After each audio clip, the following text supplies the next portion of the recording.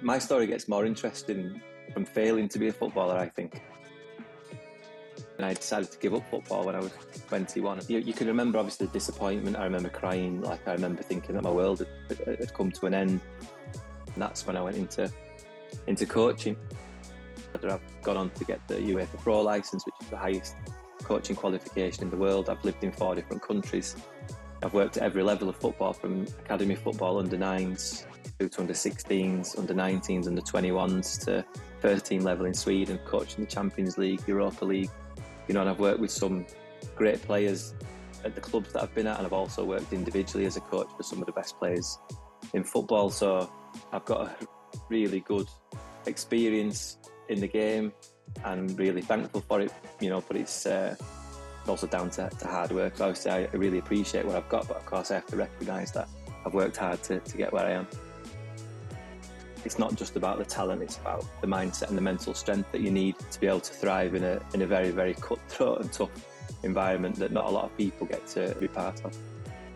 I wouldn't say I'm fortunate to be mentally strong. I know that I am mentally tough because I've dealt with setback very well and learned how to deal with it. And of course there is a period where you do feel quite low, you feel quite lonely, but you have to tell yourself that you've got to get up and you've got to get going and you've got to move on to the next, or try and find the next opportunity, and kind of use it as a positive if you can, to be tough and think, I'm not going to let this beat me. I'm going to find the next one, and I'm going to succeed, and I'm going to prove whoever it might be, or whatever establishment it was wrong, that it was the wrong decision to let me go.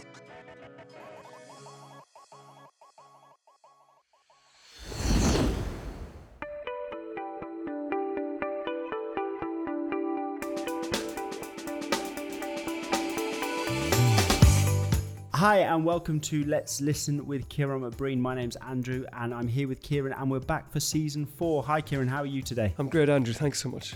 And we must start with Eid Mubarak. We're over here in Dubai and it is the Eid celebrations this weekend. Eid Mubarak to everyone out there. Now on today's show we've got Sean O'Shea. Sean is an international football manager.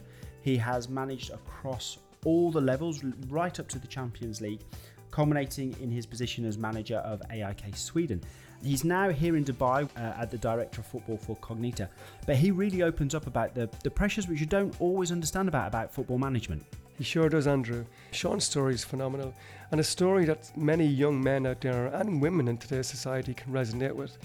Failure, determination, commitment, being available for so many people, being accountable for so many people. Can you imagine how many people are involved in running a football club? And for him to be at the forefront of that, there's clearly a massive element of pressure. And this is where wellness and well-being and looking after yourself comes in. And Sean made some great points about the challenges associated with this, and the challenges associated with young people coming into football clubs and the expectations placed upon them. As we hear from Sean's story, it certainly is not a straightforward one, and it's certainly not an easy one. It really is a fantastic listen. Now, before we get straight into that, let's get through the plugs. We still, Kieran, have the book, don't we? Tell us a little bit about the book. Yeah, the book has been out for nearly a year now. We released it, actually, can you believe it, Andrew, last May. Yes, time has flown by, doesn't it? Absolutely flown by. But the most important thing is that it's in Australia, it's in India, it's in Canada, it's in America, it's in Ireland, England, of course. And the sales here in Dubai have been phenomenal as well. The greatest pleasure from the book is that people contact me telling me that they can see themselves in each story. They can relate to that character. And that's what's important about it, that we're making people feel that they're not alone, and that these problems that they're facing, it's universal and it's common. Very tellingly, Andrew, it's not just teenagers that are finding the book beneficial. Of course, it's their parents as well, because part of the objective of the book was to bridge the gap between parents and children, teenagers to be specific. But I've had people contact me, Andrew, who aren't parents and who are adults. But the reality is they were teenagers one time ago.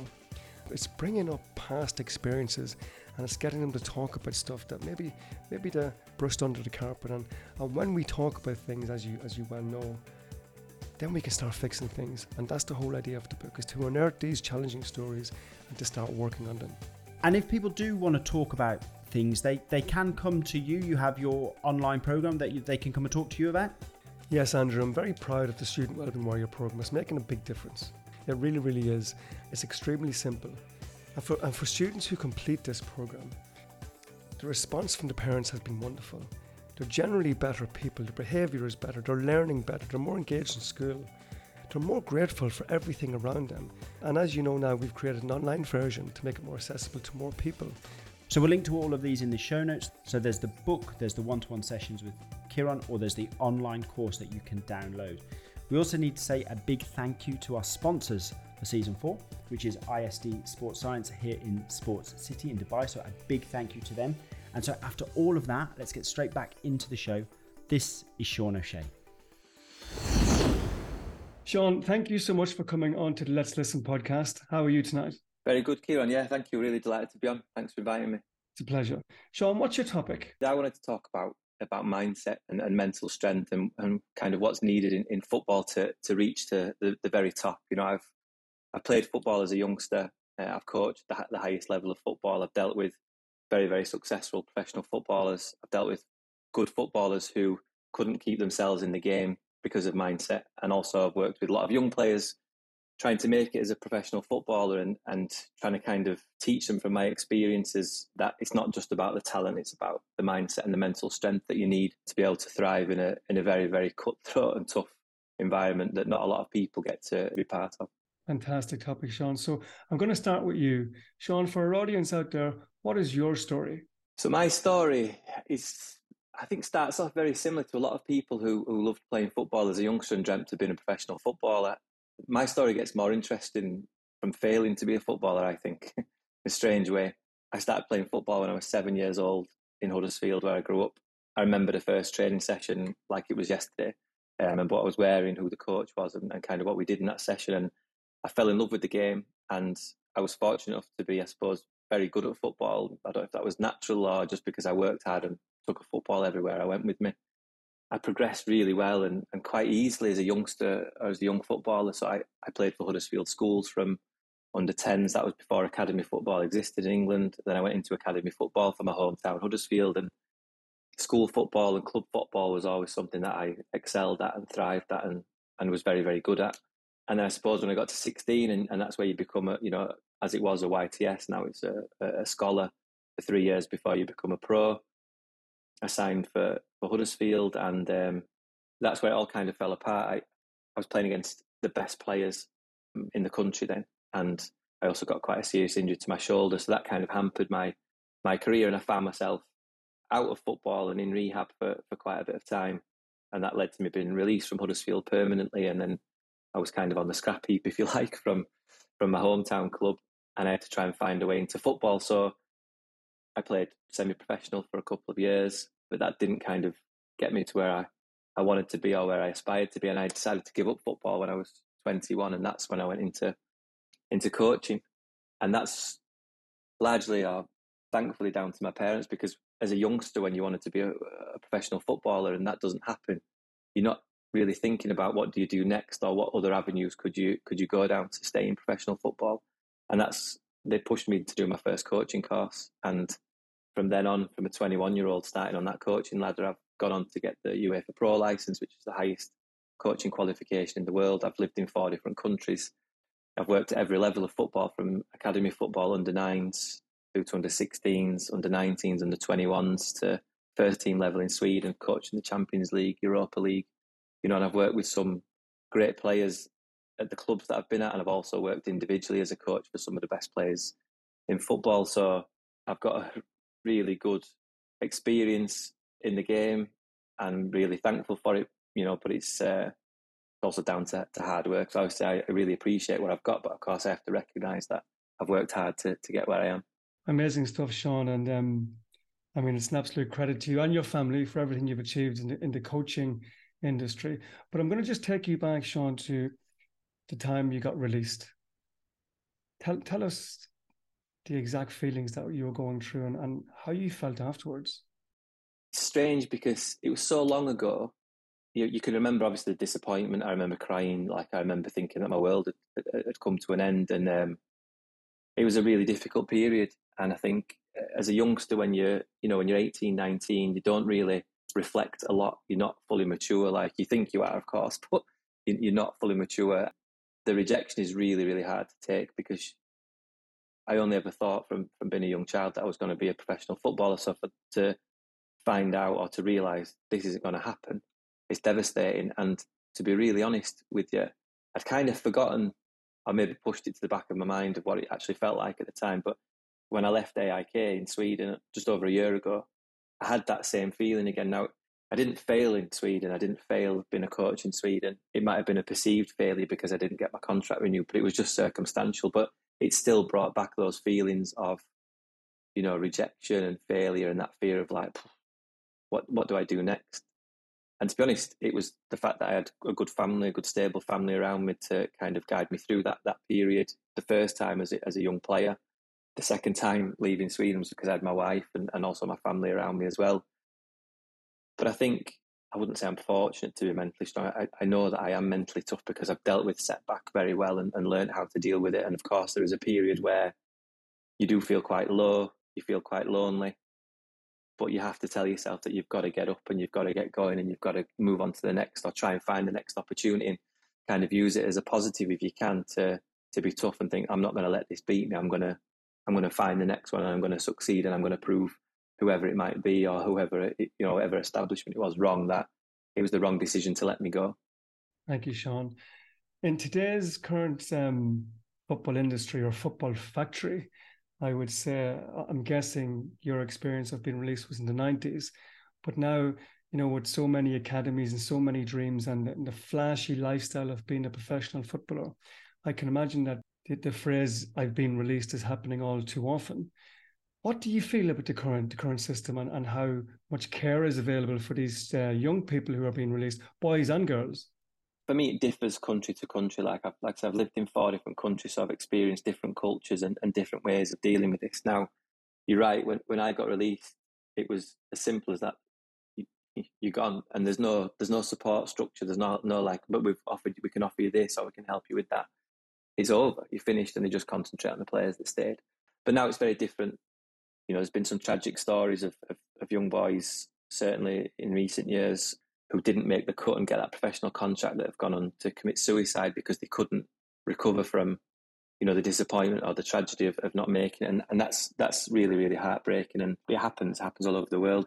What I do notice the difference of, say, between England and Sweden. Look, England has the Premier League, and like you say, it's the glitz and the glam and the money. And you've got young children or young boys and girls who could be millionaires before they're even 18 or 19, and everything that comes with that, the pressure, the environment that they're in with the media and with social media. And if you're not trained how to deal with that, especially when you're young and you're not fully mature and you don't understand the world, it can be very, very daunting. And there is a lot of help now. A good friend of mine works at Premier League Football Club and they have a great system. Football's very data-driven now, and they can identify players who are obviously excelling and doing really well, but they can also, through data and through watching them and scouting them, they can see that player probably isn't going to play for the first team.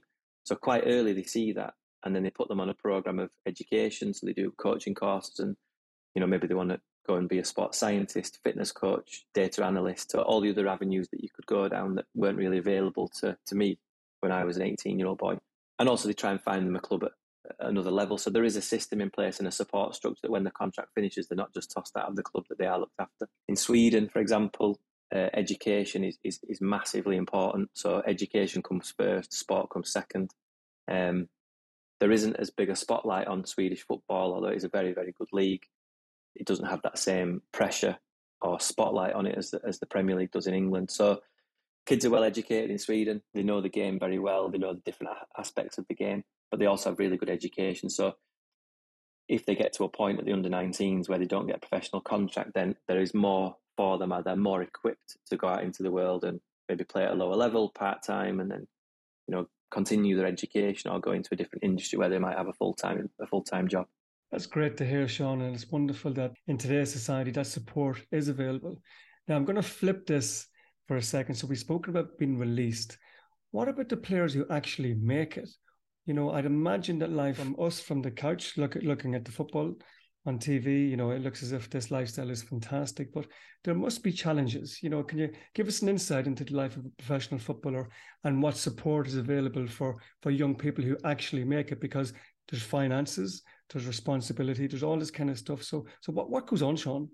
if you love sport or whatever you might love, I think when you're from the outside looking in, you think it was a dream job, and it is. There's no doubt about that. Like I love football, and I've worked with some top players who love the game. But 11 months of the year, you train every day. What you eat is managed. How you sleep, where you sleep, when you have your day off, how much time you can spend with your family is limited.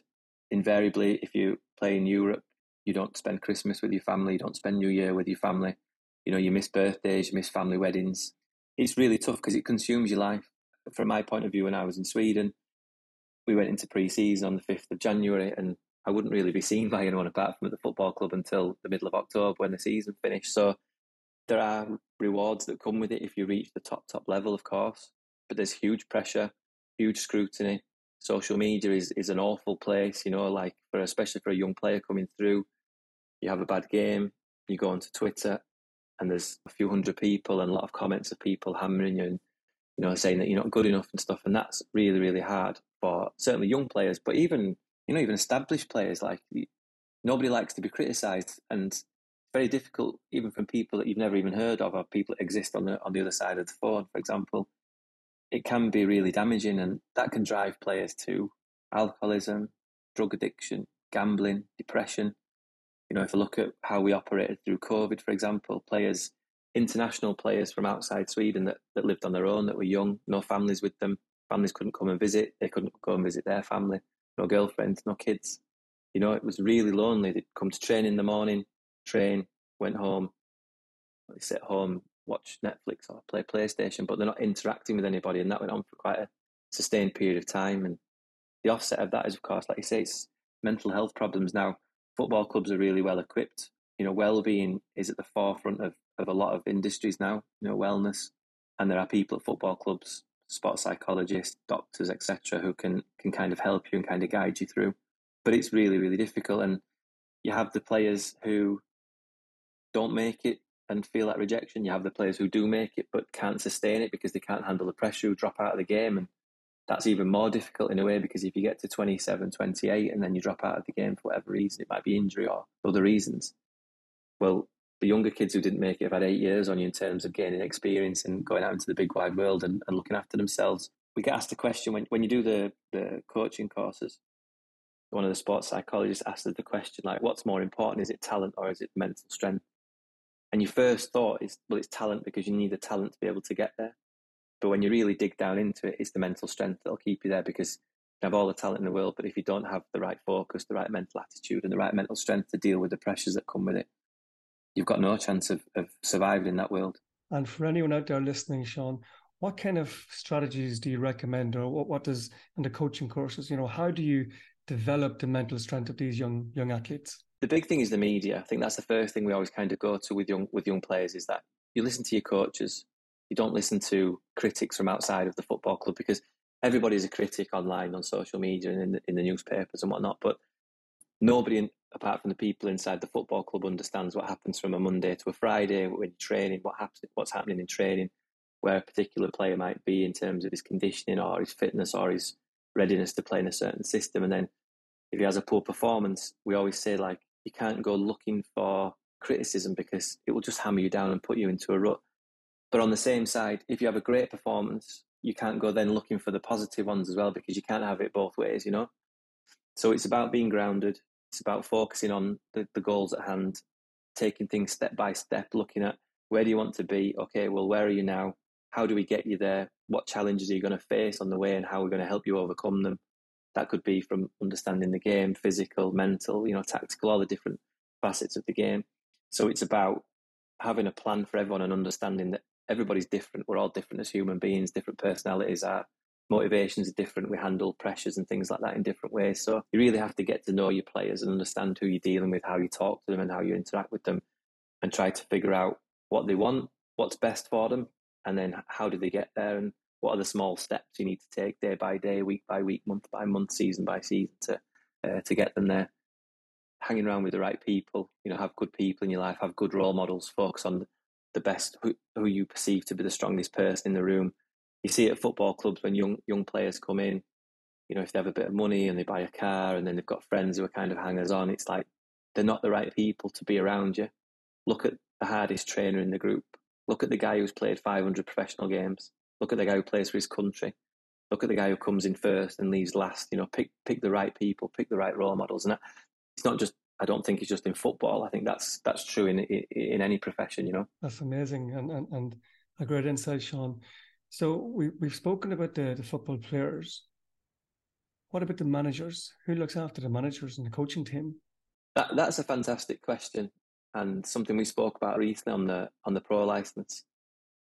Because you're the management team, you're almost not forgotten, but you're almost the ones who have to deal with the other people. So it doesn't feel like, or there's never felt like there are people there that are going to look after you. But what we did have, to be fair, in Sweden, we did look after each other. So we always used to have open conversations and talk and say, look, if anyone's feeling a bit down or you're feeling a bit stressed or you need a dig out and might need a day off, which is not common or normal to have during the season, then don't be afraid to kind of speak up and do that. And we actually brought in a sports psychologist, not just to do sessions with the players, but also to sit periodically with the staff as well, because we realised that we were caring for the players as you do as a coach. It's part of your job. But we also said, well, hang on a minute, we need to make sure people look after us. And that was even more prevalent during COVID because of the isolation and how you travelled and how you interacted with people. So that kind of brought it to the forefront a little bit more. But yeah, it's a great question. I think it's something that's sometimes overlooked. Thank you, Sean. What do you do for you? I'm guessing we've got a view, an image of management and managers out there. But let's be honest, we only really know those at the very top. And, there's a merry-go-round of managers who seem to always get linked to jobs. They get sacked, they get another job, they get sacked, and so on and so on and so on. But obviously that's not the every manager's situation. What's it really like being a manager where you're fighting every day for your job, I suppose, where you're applying for jobs and stuff like that? Just give us an insight, Sean, into what's it really like as a manager. It's really difficult. It's really difficult. They always say that the best time in your job is your first day in the job, because you've signed your contract, you go in, everybody's happy for you to be there, but then, then the games come and that really dictates how people think and feel about you. You have to be very tactical. You have to obviously manage the team and try and get results, because results are what will keep you in the game, or in the job, sorry. But you also have to play a game of managing up, so managing the people above your chairman, sports directors, etc. And you're always trying to play this game of chess of trying to find a balance. And I've seen it in so many coaches' rooms and dressing rooms. It's quite horrible, to be honest with you. Like you say, people see it as quite glamorous, but you're always trying to fight to keep yourself in a position of safety, which is very, very difficult to do if you're on a run of bad games, right? How do you protect yourself? Some managers start to play younger players and say, well, look, I'm trying to develop young players, but they're not quite ready, and that's why we're not getting the results, and that might buy them time. If you're good at managing up, then you try and bring in more experienced players, but there might not be the money to do that. So how do you facilitate that? You're always battling with the media. You want friends in the media who are going to say good things about you, so people latch on to that and think, oh no, he's actually a good guy and he's doing a good job, because that can buy you time. So it's a massive, massive game of chess, and it's really stressful, and it can be very kind of intimidating from the pressure that you get from the outside. Very difficult to deal with. You have to be mentally very, very strong and very clever. And the unfortunate side of football, which I don't like, there are a lot of snakes in football. The knives are always out. You make a wrong move with somebody, the knives come out, and you could find yourself out of a job quite quickly. And that's one of the worst things, I think. When I left Sweden, I didn't get very much notice because of the whole change that happened between the management structure of the club. So we got 4 weeks notice that we were going to leave the club. And myself and my wife, we just had our daughter. We lived in a club apartment, and we got told, well, in 4 weeks, that's all over. You find yourself kind of on the scrap heap, and no time to plan, no time to prepare. What's the next move? Where am I going to go? It was the end of the Swedish season, which is the middle of the English season. So is it easy to get a job? And like you said yourself, there is a merry-go-round. There's not many managers stay in a job longer than 18 months. There's only so many jobs. There's 96 clubs in the English Football League. I think there's 20 jobs available in Ireland, for example, and only half of them are probably full-time. But when I finished my pro licence in Ireland, there's 96 pro licence holders in Ireland, but there's only 20 jobs. So somebody's going to suffer. So it's very difficult. It's very, very difficult. And you have to really love it and be really passionate about it and have a good support structure behind you to be able to get through it. Fantastic, Sean. Where are you now? For our audience out there, what's happening right now? Yeah, so for me, like we came back to Dubai when I left Sweden. It was the right thing to do for the family. I had a couple of half opportunities, but like I say, it was a bad timing in the season. We decided to take a break or a little step back from professional football or senior football. Came back to Dubai, so I'm now director of football for Cognita Football Academy, which is basically a schools academy in Dubai. That's a great job, very different to what I was doing, but very rewarding, working with young kids again who are on the first ladder of whatever their football journey might be. I do TV commentary for the ADNOC Pro League over here, so I work on the TV doing the commentary. Do radio for the Premier League, the World Cup obviously just passed us in Qatar, and I do a lot of individual coaching. So when players come over, professional players come over from England or from Europe during international breaks, or if they're injured and they want to do some rehab, then I work with those players. So I'm still busy, still involved with football, just not in that everyday full-time rigmarole as I was before. And would you go back into it, Sean? I would. I mean, I miss it. I've said to my wife, it's like a drug for me. Like, it's all I've ever done. Football is all I've ever known. And when we left Sweden, it was, okay, I need a break. And then it was like, okay, I like what we do and we have a great lifestyle and I get to spend time with the family, which I love. But I still have that feeling inside of me of like, I need to go back in and have another go. But I would only do it if the right opportunity came along. Like, a lot of things would have to fall into place for me to give up what we have here to go back. And I suppose I can't resist myself here, but what is that dream club of yours? Huddersfield Town.